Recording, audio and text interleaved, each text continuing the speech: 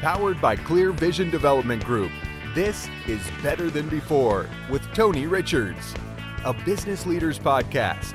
Each week, we'll provide you with top business insights, fresh perspectives from world-class guests, and the tools you need to lead better than before. And now, here's your host, author and business coach, Tony Richards.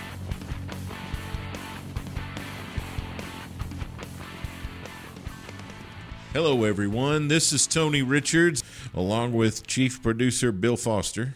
Hello, Tony. And it's the holiday shopping season, so I want to start out by reminding you that if you go to clearvisiondevelopment.com, we are offering something special for you right now to show our appreciation for all the wonderful support that you have given us throughout 2018. For a limited time, you can download my 7-part leadership development course called the Leadership Influence Series. And this is an MP3 download, absolutely no charge at all. How can you make sure that your leadership style is effective? Well, this audio seminar that I did quite some time ago, but it's really a wonderful piece of work, and I get a lot of compliments on it, is going to teach you about the illegitimate and legitimate sources of influence. And sometimes some of the tactics that we use are quite illegitimate and actually do more harm than good, while others are very legitimate and do a lot of good as far as leading other people. And I'm going to tell you about all of that in this Leadership Influence audio seminar. In tape number 1, we're going to talk about growth constraints.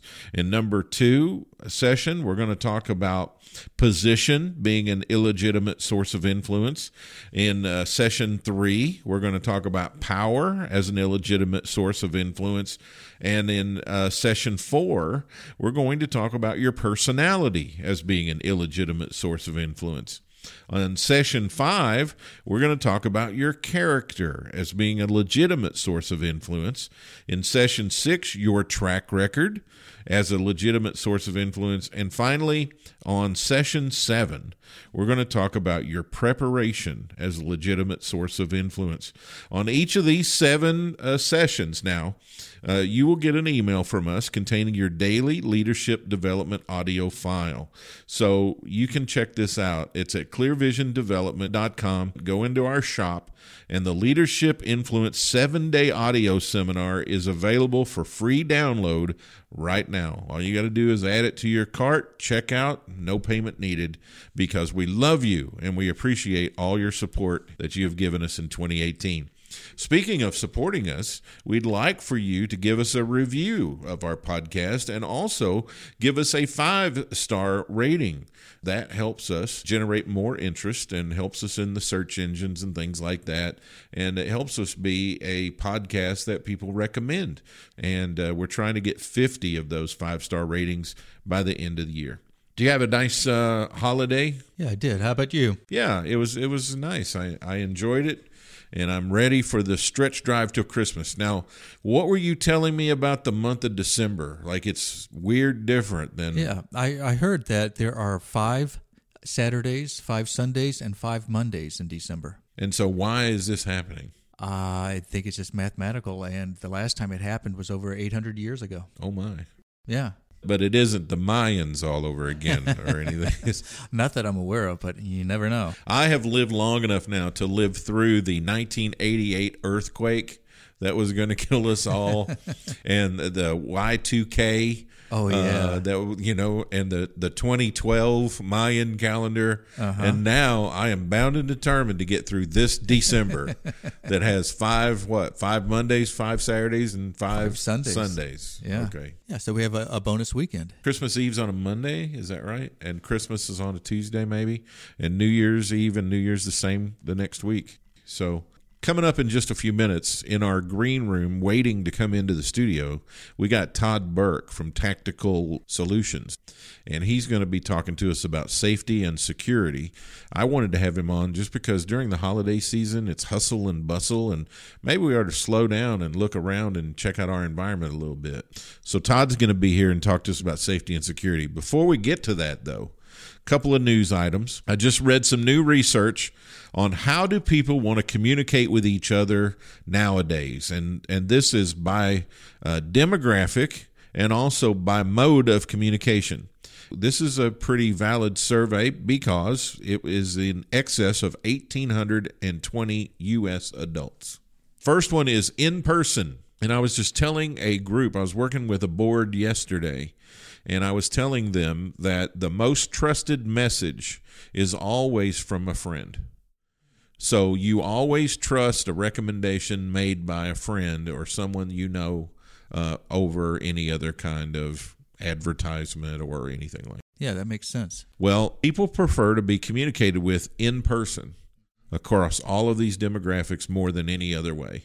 So in total, 42% prefer to be communicated with in person, 18 to 34, 44%, 35 to 64, 40%, and 65 plus, 45% prefer a one-on-one in-person communication. Next is texting.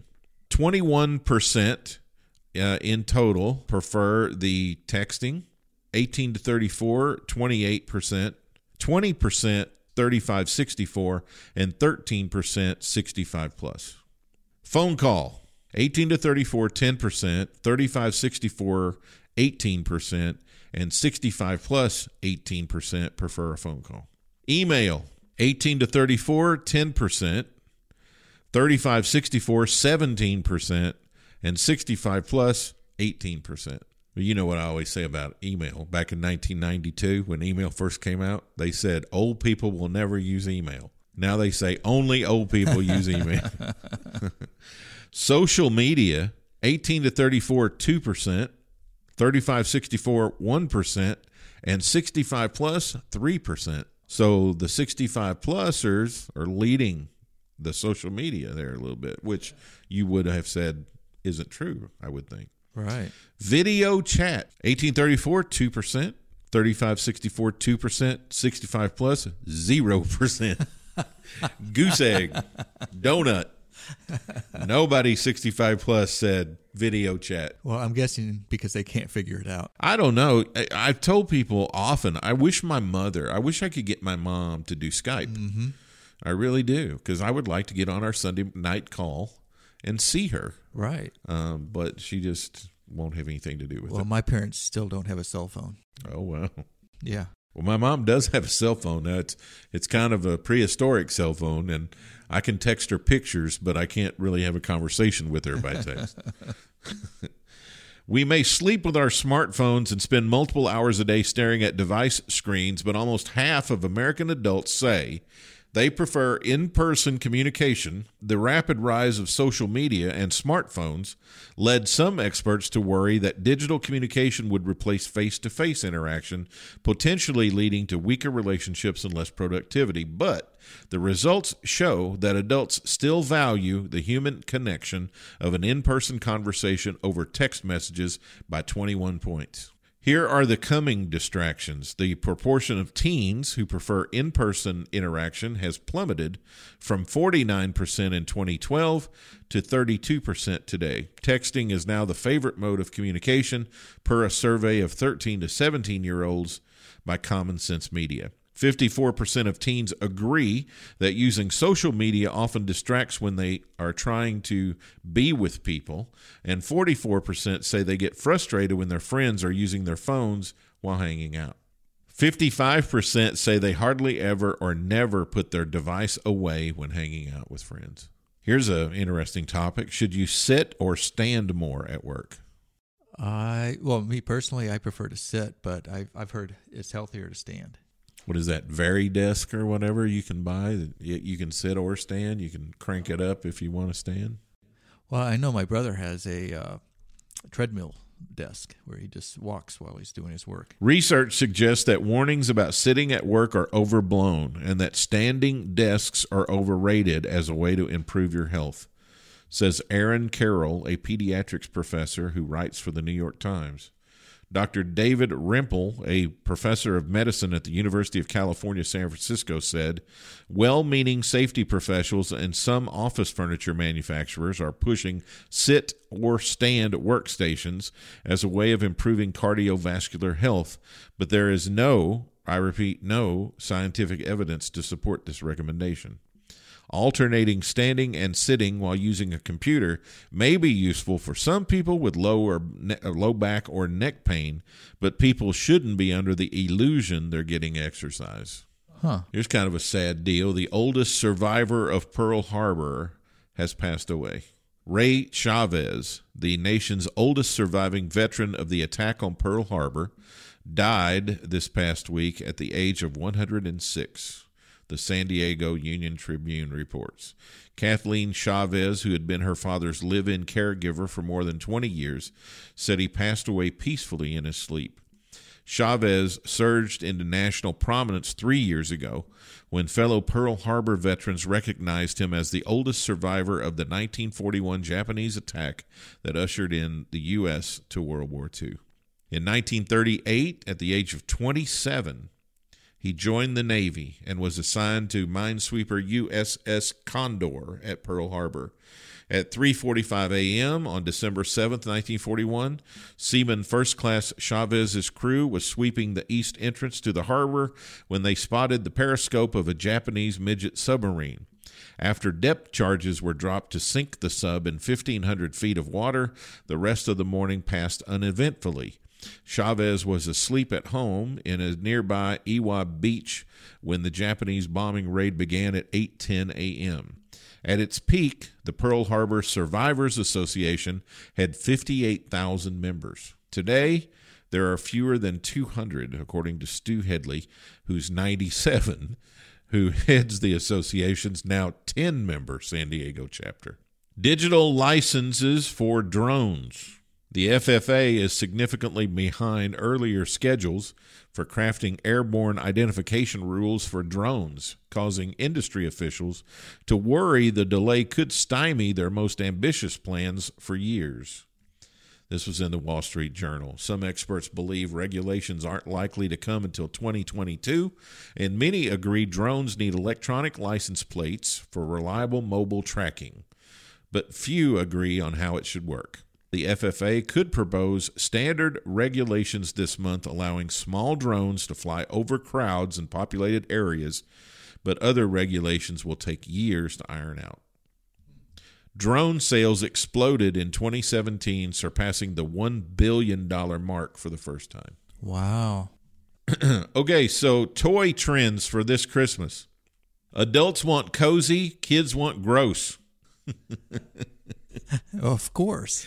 Cozy sweaters and soft pajamas are in for adults this year. Kids, meanwhile, are asking for board games featuring fake poop and fake pimples, according to the Associated Press. Target, Kohl's, and other retailers are pushing cozy goods. That means pajamas for the family, weighted blankets, fuzzy mules, and everything Sherpa, from socks to sweatshirts. Gross sells big in the toy business. In one game called Don't Step in It, players are blindfolded and have to avoid stepping in soft clay-like poop. Well, you know, that speaks to the 14-year-old in me. A unicorn version of the game features poop in bright colors. Both have been on Amazon's list of best-selling toys. Another popular game is Pimple Pete. Players pull, wiggle, or twist out squishy zits from a plastic face, and losers get squirted with water. Well, at least it's just water.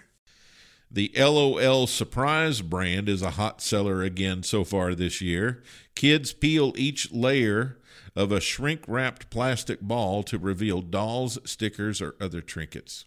Walmart has recently introduced WalmartToyLab.com, a new digital playground where shoppers can play with 20 top toys on their computer or tablet. They can also share their favorites on a digital wish list. At the store, Walmart's app now helps shoppers find the exact location of a particular item in the store. Amazon and eBay are taking a page from traditional retailers and printing their own catalogs. Amazon is shipping its toy book to shoppers' mailboxes, while eBay placed a short 6-page version inside People magazine's Sexiest Man Alive issue. One thing missing from Amazon's toy book is? I don't know. The price. Ah. The online retailer tells readers to pick up a phone, open the Amazon app, or take a snap of the toy to see how much it costs. Both companies are trying to make a play for former shoppers of Toys R Us. What do you want for Christmas? You want some Don't Step In It game? You read my mind. All right, everybody, get Bill a Don't Step In It game. That's what he wants. You can send that to 20 East Southampton Drive, Columbia, Missouri, 65203. And finally, our stat of the day, and then we're going to get to Todd Burke. People who were asked to summon up memories of being powerful judged themselves to be an average of 6 inches taller in comparison with a poll with a measurement. This was in comparison with people who were asked to remember being powerless. This research was done by Washington University and Cornell University.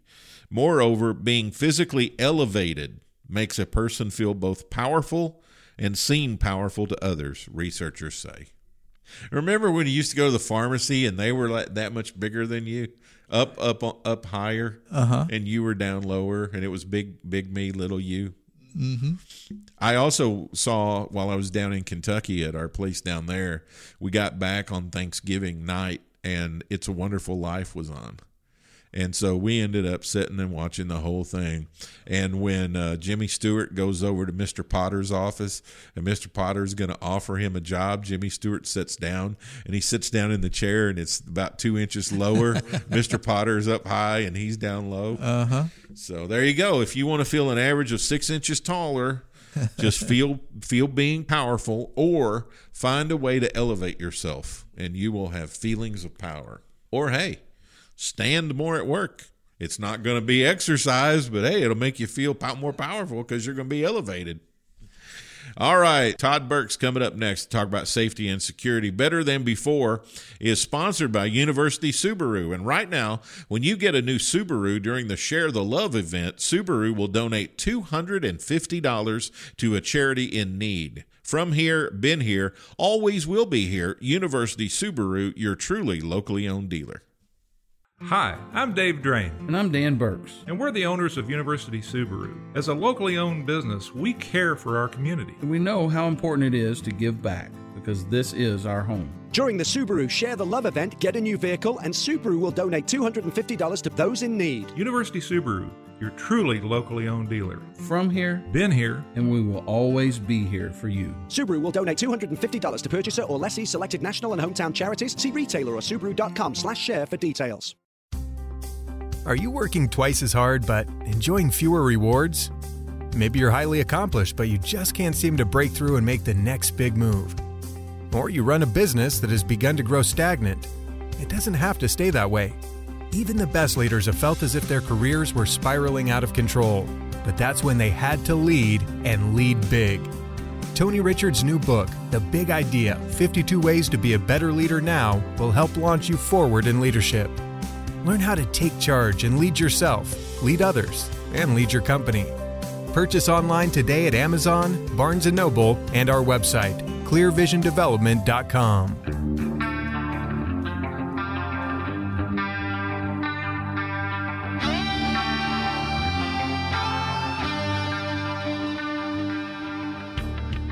Welcome back to Better Than Before. I'm your host, Tony Richards, along with Chief Producer Bill. And we've got a special guest on the show today that I want to welcome aboard. Todd Burke is here from Tactical Specialties. He's a safety and security expert here in Columbia, Missouri, and I had a chance to hear him speak at a training not too long ago at one of my clients, and I thought he would be excellent to have on our show. We're coming up on the holiday season, and we're thinking about safety and security for everybody during these merry holidays, and I want to talk to him about that. Todd, welcome to our program. Thank you. It's good to be here. Appreciate it, Tony. Yeah, so glad to have you. Tell everybody a little bit about your background, and you do this business with your wife too, don't you? Yeah, my whole family is involved, mainly because it's not something that we do. It's a part of who we are. This is us. Hi, welcome to my job. Yeah. But my background is 35 years in emergency services, police, fire, and EMS. Almost all of that is in the Central Missouri, Columbia Police Department, Boone County Sheriff's Department, Boone County firefighter for 22 years, paramedic with Boone Hospital. And my wife is of a similar ilk. Her service is in paramedicine and the fire service, and she now is a licensed practical counselor. She got her master's degree in that. After 20 years of keeping our family together by being a stay-at-home mom, she has returned to counseling. I hear that's a very good thing. Mm-hmm. If you want to know about my family, I can spend all of our time talking about that. Sure. Well, tell me a little bit more. You guys train folks, right? That's what you do at Tactical Specialties. Correct. Our product is training. I've been a trainer for a number of years. Fortunately, I had some really great people that I admire invest in me to teach me how not just to stand and deliver, but also the importance of researching, creating a lesson plan, documenting your information, getting it approved and accredited. There's a lot more to it than meets the eye. However, training is what I do, what we do.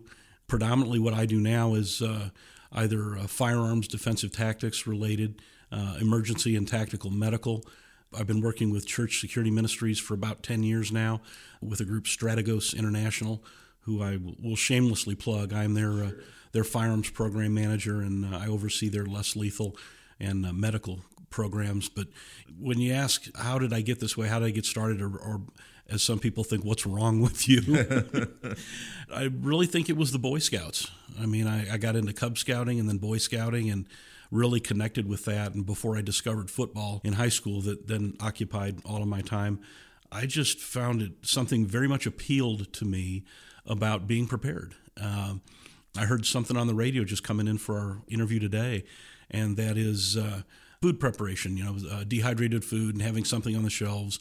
We save in IRAs and we have insurance plans and those kinds of things, but there's a real difference in insurance and assurance, life insurance versus life assurance. Mm-hmm. What will keep you safe and secure and alive. That just appealed to me. I think everybody ought to know how to do some basic, simple things. Stop uncontrolled bleeding, open an airway, put out a fire, help someone else that's in distress, defend themselves and others. Skills that the more technology-oriented we get, the more our basic human skills, I think, tend to go away. That's awesome. One of the things, you only had an hour to give your presentation, and I could tell as somebody who does a lot of teaching and instruction, I could tell you had a lot more that you could have done.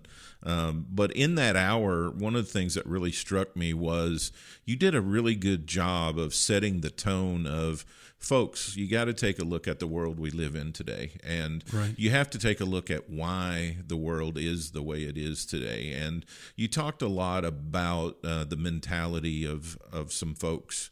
Would you talk a little bit about that today? Sure. And again, it goes back to, technology really fools us in a lot of ways. If we live through what we see on TV and we don't pay attention to what's actually going on around us, that can be a really stark, harsh realization. To see riots and things on TV as opposed to walking into your local store and there's nothing on the shelves. It's different when you see it in person. Something that I remember that we talked about is called the normalcy bias. And really what that means is we see things or don't see things because we want to or we don't want to. The reason that people have a startled response when something scares them, shocks them, takes them off guard, that's a God-given gift, I very much believe. But it's what happens after that initial startled response, what we do or we don't do. Do we just stand there and watch, which I really, really, really, I'm disgusted in. People take out their phones and they want to videotape everything. Mm-hmm. We've become such a voyeuristic society. And instead of videotaping someone burning to death, why don't you put down your phone and knock them down and put out the flames? Yeah, we've just been fed so much trauma. We want to capture it and be part of that distribution for some reason. Yes, and we could go off on a tangent and talk about the violent video games and how they play into children growing up today. But to answer your initial question, the normalcy bias, when someone doesn't believe something or doesn't want to see it, therefore they don't. They ignore it or they don't believe it, and they act as if it's not happening. In a social setting, that can have unfriendly consequences. However, in a life-threatening situation, it can cost you your life. One of the things I was thinking of on the way in is I believe that people are fundamentally good.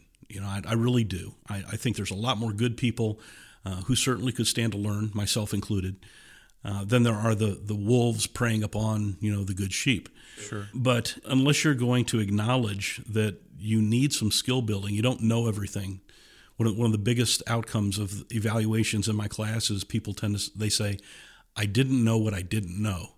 And that is such a deep insight, because we tend to think that we're nicer than maybe we are, that we're more skilled than maybe we are, better drivers than maybe we are, and add more distractions, add texting, add heavier traffic, add weather conditions. And even though you heard on television, hey, be careful, it's going to be wet and icy, and watch out for the other guy, and then there's 80 wrecks that afternoon. Yeah, I just believe that nobody gets up in the morning, puts their feet on the floor, and says, boy, I'm really going to be bad today. I'm really going to go out and see how many people's day I can mess up. Sure. They're not intentionally trying to do that. Right. I agree with that. But one of the things that you talked about, and I can relate to this because I have a lot of interaction with people. And as a trainer, you interact and work with a lot of people. And you talked about how there's just, with some generations, there's just a refusal to listen, to do things a certain way because of they want to revert to what's normal to them, which actually may not be what's supposed to be. Exactly. And we've all been through it, because at some point, almost all of us had mom and dad, and we lived at home. The preteen and the teen years, and I experienced it with my kids.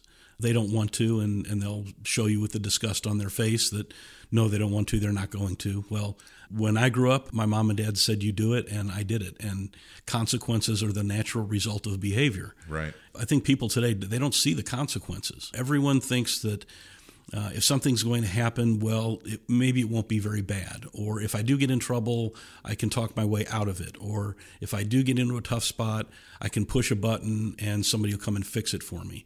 The lack of self-reliance.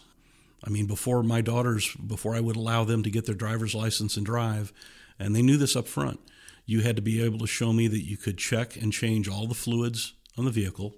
You had to be able to check tire pressures. You had to be able to change a flat tire and change a serpentine belt. If you want to be able to drive on your own in one of my vehicles, then you're going to prove to me you can do that. That may seem very simple, but if you have your kid do that, you can apply that to other parts of your life, other parts of their life. Yeah. Maybe not live in fear so much when it's, 11 o'clock on Friday night and, well, they said they were going to be home at 10:30 and I haven't gotten a phone call yet. But it starts really simply. I just think that more people should approach things that way. When you walk out of your front door, when you're going to leave what you think is your safe space, you're venturing out into the unknown. You bet. It's the holiday season that we just kicked off here after Thanksgiving, and things are going to be busy, of course. And I was telling you before we started, while we were waiting to go on the air here, is that last night I had an experience. I got out of my truck at a grocery store here in Columbia, and a guy approached me right away. As soon as one of my feet hit the pavement, he was right on top of me asking for money. And, I think I handled it pretty well, but people are going to have that holiday season or not holiday season, but because it is the holiday season, there are going to be probably more of those kinds of things. What are some things we need to be aware of as we're out on the streets during the holiday season? Well, the first thing that I tell folks is, number one, you have to be able to accept responsibility for your own safety. If you're not willing to be responsible for yourself, then I can't help you, and there's no point in talking about it any further. So, okay, I will accept responsibility for my safety. Then the second thing is, if you don't want to be eaten, then don't look like food. And that can be how you dress. It can be how you behave and how you carry yourself. We can sit back on a park bench and just watch groups of people, and you can tell the person who's paying attention, who's confident, and the person who absolutely isn't paying attention to anything going on around them. So when you look at what we call the victim mindset or the victim mentality, victims are chosen, and it's not a random thing. The person, whether it's a panhandler who's going to get a little pushy, or it's the professional criminal that's making a living off of other people, there's lots of precursor warning signs that we can pick up on, and there's a lot of things that we can do to prevent it. Number one, dress for success. Don't wear clothing that constricts you, doesn't allow you to move freely and defend yourself, or footwear that doesn't allow you to run a short distance. The other thing is situational awareness, is just absolutely paying attention to what's going on around you. And that is not a stressful mental condition. It's not something where you've got an adrenaline dump, but it's simply knowing where are you in relation to potential threats, adversaries, danger areas. Avoid those, move a different direction. We tell our kids, don't walk up next to a dumpster, a panel van, large vehicles where they can be grabbed and pulled into. Observe, keep your head up, your head's on a swivel, look around, pay attention, look both ways before you cross the street. What are your rules about talking on your phone? Well, my rules, and I'll tell you, because I do talk on my phone when I'm driving. I don't text and drive, but I do talk on my phone and drive. And I guess, for 35 years, I'm used to operating a radio as an emergency responder. But I guess what I was thinking when you were talking was that I see people all the time who they leap right out of their vehicle. They've got their phone to their ear. They close their door, they lock, and they walk and talk like they wouldn't have any situational awareness because they're engaged in that conversation. Yes, and the phone is an interesting dichotomy because most people look at their phone as a useful safety device where they can call and get help. And that's true if they could actually dial and get help coming. However, in the 4 or 5 minutes or 15 or 20 minutes that it takes to get help, a lot of things can happen. So I see the phone for most people as a danger. And that is because that's where their attention is focused, whether they're talking on it, texting on it, surfing on it. Look at a group of people and look at the direction of their head. It's a 45-degree down angle at their hand, which has their phone in it. That causes problems when they're driving a vehicle. Everybody that's listening to this, maybe today on their way to whatever they were doing, saw somebody cross the center line or go over on the shoulder, and then as you passed them, you looked and they were on their phone. Mm-hmm. That is a huge danger in our culture, our society today. I'm not of the belief that we should, get away from them, but we just have to do a better job of being responsible. For instance, we talked about firearms and the concealed carry permitting process and all of that.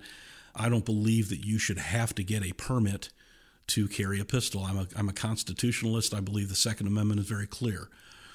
On the other hand, you can walk into Farm and Home and purchase a chainsaw and have zero experience with that chainsaw, but you have the right to walk in and buy the biggest one that you can handle and go out, fire it up, and cut down a tree. You are responsible for whatever consequences you cause when you fell that tree. So how am I equating talking on the phone with, doing something dangerous with a chainsaw? I don't think most people realize what danger they put themselves and others in when they use their phone in an inappropriate place. What I try to tell, I don't believe in time management. I only believe in you management, right? So you can't manage a liquid resource like time. It goes on without you. Whether or not you do anything or not, it's what you do in those moments that's important. And so when I'm talking about that, I just talk like, email is there to serve me. I'm not there to serve email. The phone is there to serve me. I'm not there to serve the phone. You have to put the first thing first, right? Put things in their right place to manage those things better. Now, during this holiday season, there are going to be a lot of store owners who are going to have a lot of different people coming in, probably people they've never seen before, shopping their store for the first time. The store is going to be a lot more crowded. What are some things they need to be thinking about? Are you talking about from the perspective of shopper or a person that owns a store? Either. The awareness thing is so huge, and don't be in a hurry. Just be familiar with your surroundings. Look around. Don't shop by yourself. Shop with a friend. And this is a great thing to teach your kids. Taking them shopping. What are you looking for? Well, look both ways. We cross the street. Pay attention to the parking lots. Gee, what I need to look for in a parking lot? Well, everybody's busy and in a hurry. Look for the engine that's running. Look for the reverse lights that are coming on. That person backing out of the space might back right into you. So just getting to the store safely. Getting inside. Look around first. As you walk into the store, does it look like business as usual is going on, or is there a problem? Is the store being held up? Is there somebody in danger? While this may sound silly, how likely am I to walk into a robbery? Well, I can't tell you what the percentage is, but it happens, and it happens every day. Keep your money under control. When you make your purchase, put everything away. And I don't know about you, but when you buy something and there's 3 people waiting in line, you're in a hurry to get out of the way, let them do their business. Well, you know what? Put your credit card away, put your cash away, tuck it in your pocket, get everything securely underneath your arm, and then take your time and walk away. We're just all in too much of a doggone hurry. Mm-hmm. Just slow down. I think more than anything else, just look at other people. Watch and see what they're doing. Do they look like they're shopping, or do they look like they are looking at something or at you? I ask women in classes all the time, raise your hand if you've ever felt like somebody was following you in a store. And almost every woman raises her hand. Mm. So what do you do, and how are you going to be prepared for that? Find a manager, somebody that works in the store, or simply walk directly up to that person, look them in the eye and say, are you following me? That is not the person that tends to be confronted.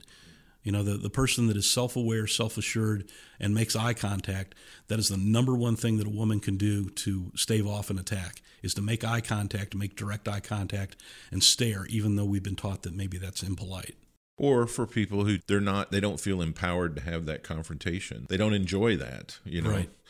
Even in casual conversation, they don't enjoy that. Sure. What can you do to help somebody who they're not comfortable doing that? So you're trying to change their mentality and to get out of the victim mentality and get into more of an empowered mentality, right? Oh, sure. Well, first of all, the most powerful weapon that you possess is your brain.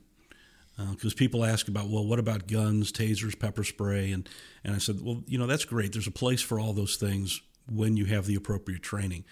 However, I differentiate when people start talking about weapons, things they put in their hand. You are the weapon. Whatever you choose to put in your hands is simply a tool you can use to extend your will. And that can be for good or that can be for evil.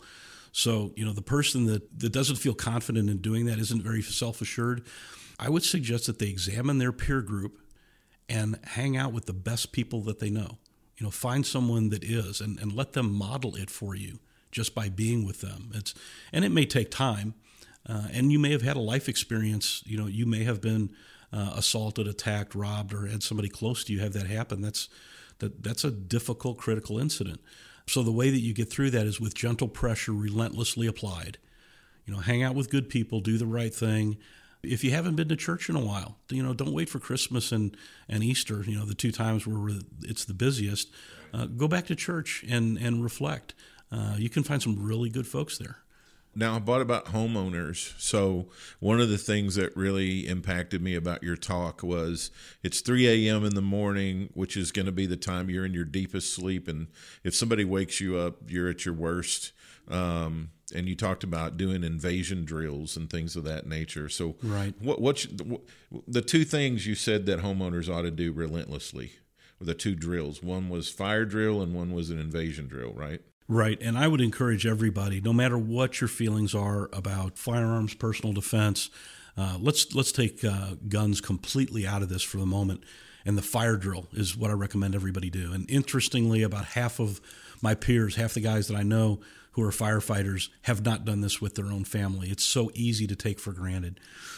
So simply, pick that time when you're in your deepest sleep and tell your family, and say, sometime this week we're going to have a fire drill, and here's what's going to happen. I'm going to go to the middle of the house. I'm going to yell fire drill until everybody gets up, robe and slippers, and walks out the front door. That's all you have to do. And our goal is 60 seconds. So tell them they're going to do that, and pick your evening and set your clock. And for me, about 3:30 is when I find I'm most drool or the deepest sleep, or my mouth is dry from snoring. Set it for that time, get up and follow through with it. And as soon as you yell fire drill, start your stopwatch and just see how long it takes the family. And remember, don't go back for anything. Don't chase down pets. You got to get out alive. And what that does is when you actually do it, now here we are talking about it, it's so simple and everybody can visualize it. But those of you that really will follow through and do it, number 1, you get 50 extra cool points from me. And number 2, you'll find even the startle response of, why is my alarm going off at 3? Oh yeah, fire drill. And then follow through and do it. But like you said, you notice that you're sleeping your eyes, you're bumping into stuff, the dog's in the way. We're, not at our best, we're at our worst. Well, okay, you accomplish that, great. What most people find is it takes their family a lot longer than 60 seconds to get out of the house. And, with practice, that'll improve. Now let's move into what you mentioned on the intruder drill. What happens if you hear the glass breaking, the front door is kicked in, the dog is barking, there's a problem bark, and we all know what that sounds like. And suddenly you're in a place where, just like fire drill, you are confused, disoriented, had sleep in your eyes, but at some point you perceive, wow, there's someone in my house. And now you choose to reach for a firearm or a baseball bat or whatever and go investigate and stop that problem. How prepared are you for that? And most of us are not. So that is something you can prepare for as well. If you choose to use a firearm as part of your home defense system, then that is absolutely something you need to train with. And I can't overemphasize that enough. Hopefully, if you're still listening to us, if we've interested you for this long, please, I implore you, do the fire drill with your family. Just like in October when we set our clocks, and hopefully y'all change your smoke alarm batteries, have a fire drill with your family. It absolutely could mean the difference between life and death. One of my neighbors, this has been about 6 or 8 months ago, she gets up, I know it was in the spring or summer because it was warm weather, she gets up on a Saturday morning, she goes out and looks out her patio door, and out on her deck is standing a guy, and he's just standing on her patio drinking a beer. And she opens up the patio and she goes, "What are you doing out there?" He goes, "I'm just charging up my phone." He had plugged his cell phone into one of her outside outlets, and he was just out there drinking a beer, charging his phone. And she's like, "Well, you can't do that," and she ended up calling the authorities. But I mean, you just don't know. Every day, you just don't know what can happen. You never know. And you got to be prepared. And fortunately, she was aware enough to see the guy out there, you know, and confronted him. So that was good. So let's talk a little bit about what do you got coming up that you're teaching at Tactical Specialties that people could attend? Well, in January, we have a crisis casualty care, which is a Saturday, 8-hour Saturday of the emergency medical that I talked about, and that is the 5 things that are most likely to kill you quickly as far as airway problems, hemorrhages, uncontrolled bleeding, and wounds to the chest. And this is based upon over 2,000 case studies with the military. So this is not a first aid class. We all know that. I'm not going to show you how to use a first aid kit, but 5 particular pieces of equipment that in total cost less than $100, but can save your life in an emergency, whether it's a gunshot wound, a chainsaw accident, not breathing because you fell in the pool and have to open an airway. And then in February, we have a half-day indoor course, perfect for February, practical skills with your pistol. So it's all dry technical. There's no live fire. We're being hosted by the Hallsville Baptist Church. They let us do it every February. And how to handle, manipulate, and work your firearm in the context of self-defense and also inside your home. How do people find out more about you or contact you? My website is tactical-specialties.com. tactical-specialties.com, or I welcome a phone call, 573-999-7222. Wonderful. Todd Burke of Tactical Specialties. Now, we close every interview with some rapid-fire questions, 12 questions in a row. You just give me the answer that immediately comes to mind, okay? Okay. Number 1, best memory that immediately comes to mind for you? Meeting my wife. Where'd you meet? We met at University Hospital. Oh, cool. Number 1 hero in your life? My father. And top value you subscribe to? Honor. That's a good one. I don't know that we've heard that one on the show before. What do you think is the best way to honor somebody? Look them in the eye and tell the truth. Good. I like it. Most important person in your life? It's a 3-way tie between my wife and my 2 daughters. Good. What's your favorite thing in the world? God. Favorite food? Anything chocolate. Most beautiful place you've ever been to? Mount Baker, Washington. What was great about that? The trees, the height, the snow, the fact that we could hike in shorts and a T-shirt in 35 degrees. If you could describe success in one word, what would it be? Living a life with no regrets. I would agree with that. How do you want to be remembered? That I was a good man. Not a great man, just a good man. Advice for a younger Todd. Gentle pressure, relentlessly applied. Slow down, take your time. What's your favorite sound? Water dripping or rain on a tin roof. I like it. And the best lesson you've ever learned? You never get a second chance to make a first impression. Todd, thanks for coming by. God bless you, man. Thank you. Thanks for having me, fellas. So thankful for Todd Burke being on this week's show. Be sure to check out Todd at tactical-specialties.com. Stand by. We've got our leadership and business lesson coming up next on Better Than Before. Hi, I'm Dave Drain. And I'm Dan Burks. And we're the owners of University Subaru. As a locally owned business, we care for our community. And we know how important it is to give back because this is our home. During the Subaru Share the Love event, get a new vehicle and Subaru will donate $250 to those in need. University Subaru, your truly locally owned dealer. From here, Been here, and we will always be here for you. Subaru will donate $250 to purchaser or lessee selected national and hometown charities. See retailer or Subaru.com/share for details. Receive weekly coaching tips from Tony Richards, delivered straight to your inbox. Whether you're a CEO or an entrepreneur, Tony can help you reach your goals and give you a competitive edge within your industry. Tony's Monday morning coaching memo covers topics ranging from leadership development to teamwork to company culture and more.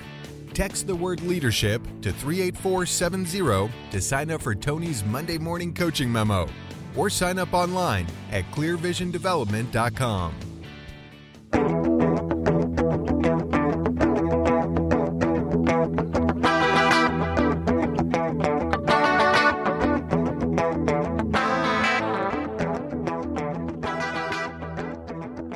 Welcome back to Better Than Before. I'm your host, Tony Richards. And in our final segment, I don't want to keep you too long, but I thought I'd talk to you about something today that's very personal to a lot of people, and that is your money. And I want to talk to you a little bit about managing your finances and having a better life and being satisfied in all areas of your life, including your financial area. One of the things that I've always done is I've always hung out with people that I could learn from. And I've hung out with some really successful people. And some of the times when I talk about some of the people that I've been around and I've had conversations with and some of the questions I've asked, it just kind of blows people away. Like, wow, you were backstage and had a conversation with Garth Brooks. Yeah, not only did I do that, he actually got me and my wife a Coke. He's like, can I get you anything? And my wife said a soft drink would be nice. And he goes and gets her a soft drink. And we had the most wonderful 15 or 20 minute conversation. And because I knew we were going to, I prepared. I thought, what am I going to talk to this person about? And I learned a long time ago, when you hang out with really successful people, or if you want to even call them famous, one of the things you have to remember is if you want to build a relationship with them and you want them to be at ease and in comfort, just treat them like people. Don't have stars in your eyes and be all gaga over them and starstruck and all that, because that makes them very uncomfortable and they would like to get away from you as soon as possible. But if you just treat them like regular everyday people, and that's what they are really, they will give you a lot of lessons. And so over the years, I've read biographies of people. I've had in-person relationships and conversations with people. And so I've picked up some lessons from these people that have done really well in life, and therefore they've made a lot of money in life. And I just asked them what some of the things are that they could pass along as tips or best practices. Here's number one. And I just gleaned this from several entries in my journal. So these are not all the things I've learned from people, but these are just a few, 6 or 7 things I think might be beneficial to pass along to you. Number one, if you're in business, sales are insanity and profits are sanity. The gross is the gross. I mean, you're going to gross money, but it takes money to make money, so you're going to have expenses. It's what you have left over and what you do with what's left over that's important. It's crazy to increase your top line revenue and not increase your bottom line revenue. If your top line keeps increasing and your bottom line keeps decreasing, you got a problem. Number 2, do not increase your lifestyle costs as you increase your income. Have you ever noticed how many people win the lottery and then you hear 15 years later they're broke and they've lost it all? That happens so many times over and over because people are not equipped to handle that much monetary compensation. They just kind of go crazy with it. They get into what's called hyperconsumption. And hyperconsumption happens when entrepreneurs or lottery winners or whoever start making more money and they sabotage themselves by increasing their lifestyle costs. They'll move into a better neighborhood. They'll buy a bigger house. They'll join the country club. They'll buy 3 more cars than they normally would need. They'll send their kids to a private school that they never would have done before if they wouldn't have had that money. I'm not saying you shouldn't buy a bigger house. I'm not saying you shouldn't move to a better neighborhood. I'm not saying you shouldn't join the country club, and I'm not saying you shouldn't buy 3 cars if that's what you want to do. But try to keep your head on your shoulders and think about safety and security financially in the long term, not just scratching that itch short term to have that money burning a hole in your pocket and have to spend it just because you've got it. Number 3. Leverage the magic of compounding. This is one that was a very important lesson for me to learn, and I fortunately learned it early on in reverse. People who think interest rates are high now because we went from zero interest for so long after the 07-08 economic crisis. And now we're up to a couple percent, 3%, 4%, and people think, wow, that's expensive. Hey, back in the mid to late 80s, I saw 18, 19, almost 20% interest. And unfortunately, I wasn't on the collecting side. I was on the borrowed side. And so when you think about how much money you spend extra because you got a 29% credit card or you have a high interest loan, think about that in reverse. How can you put yourself in a position where you're the one that's earning the high interest rather than paying the high interest? And a lot of times, Bill and I have talked about on the show before, that can happen with dividends.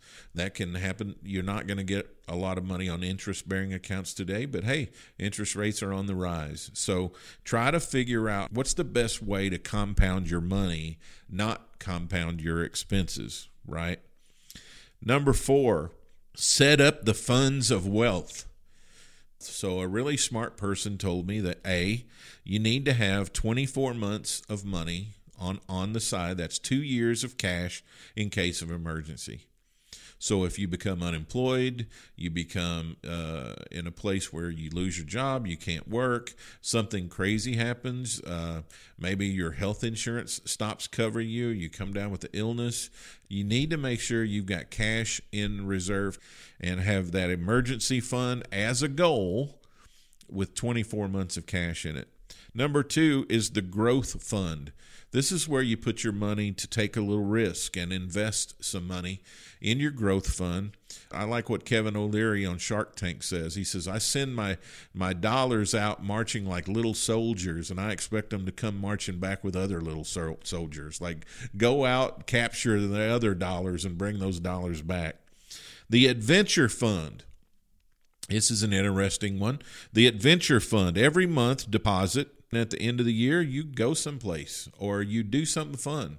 Money is meant to be turned into goods, services, and fun. And so you will not be a happy person if you don't spend some money and have a little fun. Your mind will start saying, what are you doing all this work for? We work. We never have any fun. So maybe you get an account that you call the Adventure Fund, and you peel off a little bit of your paycheck every week or every month, whatever you think you can afford. You put it in there, and at the end of the year, you take it out and you do something. You spend it. And then finally, you want to put together at least 2 more bank accounts that you can deposit some money in that mean something special to you.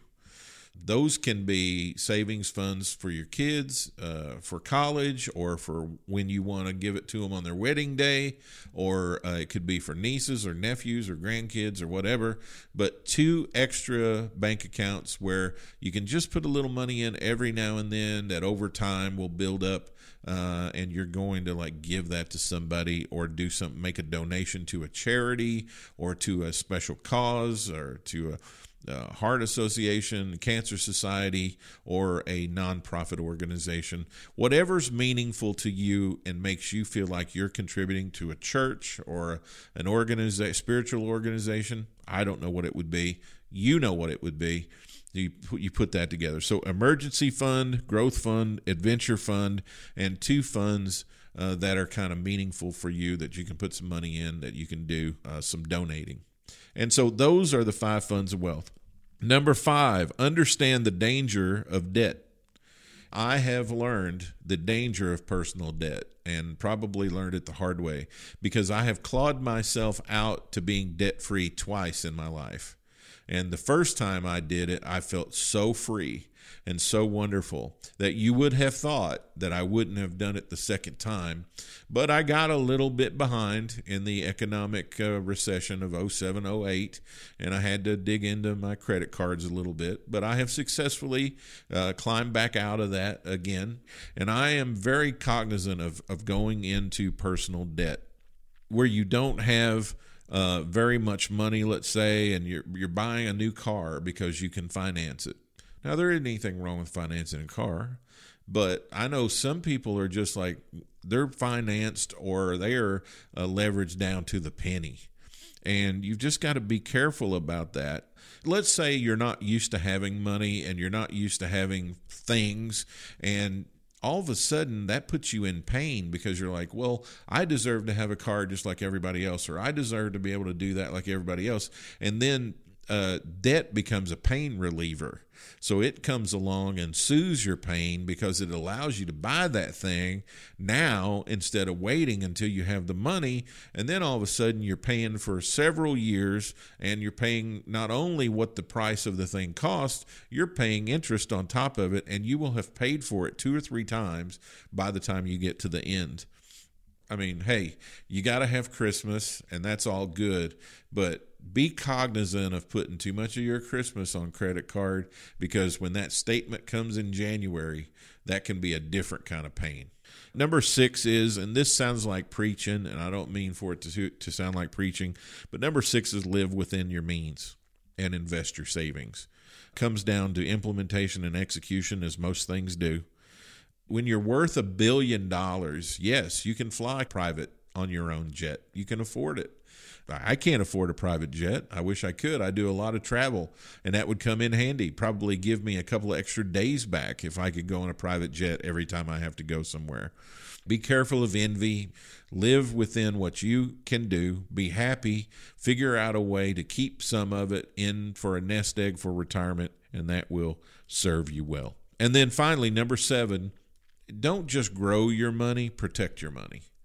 And so you need to check into trusts and some things like that can be some protection mechanisms for you, especially if you own land or property, especially if you have a family that has some holdings, farms and things like that. And I have an excellent attorney that I want to have on who talks about family and legacy, and she only works mainly with people who have family farms and how to protect those as mom and dad and grandpa and grandma get older and they want to keep those holdings in the family and keep those inheritance taxes down. But even more than that, keeping outside parties from taking over that land that have been in the family for years. So don't just grow your money, protect your money. If you're working hard for it and you've been disciplined enough to put it away, you need to make sure to get the mechanisms in place to protect it. So those are some tips on your cash that I wanted to pass along to you this week. Just things that I've learned and picked up from successful people who've earned a lot of money in their lifetime. Well, that's our show for this week. Thanks so much for joining us. I hope you enjoyed Todd Burke. He was absolutely fabulous, in my opinion, talking to us about being safe and secure this holiday season. Be sure to do that fire drill with your family. I think that's going to come in, pay dividends for you over the long haul as well. Isn't it interesting that our life gets better as we become more diligent? and we do the things that we're supposed to do in order to have the best practices just in all areas of our life, in the safety of our home, in the protection of our money, in the way that we invest our money, in the way we spend it. In every area of our life, if we will be diligent, I love that saying, your destiny demands your diligence. And so if you want to have the destiny and the destination that you believe that you need to have in this life and that you deserve in this life, it's going to require a lot of work and diligence on your part in order to arrive safely at that place. So great show this week. Thanks for listening. We're brought to you by University Subaru. And right now, when you get a new Subaru during the Share the Love event, Subaru will donate $250 to a charity in need. From here, been here, always will be here. University Subaru, your truly locally owned dealer. I'm Tony Richards. Our chief producer is Bill Foster. Our associate producer is Whitney Coker. From all the staff here at Clear Vision Development Group, until we talk to you next week, everything gets better when you get better. Thank you for listening to Better Than Before with Tony Richards, a business leaders podcast powered by Clear Vision Development Group. For more resources from Tony, visit clearvisiondevelopment.com. Join us next time for another episode of Better Than Before with Tony Richards.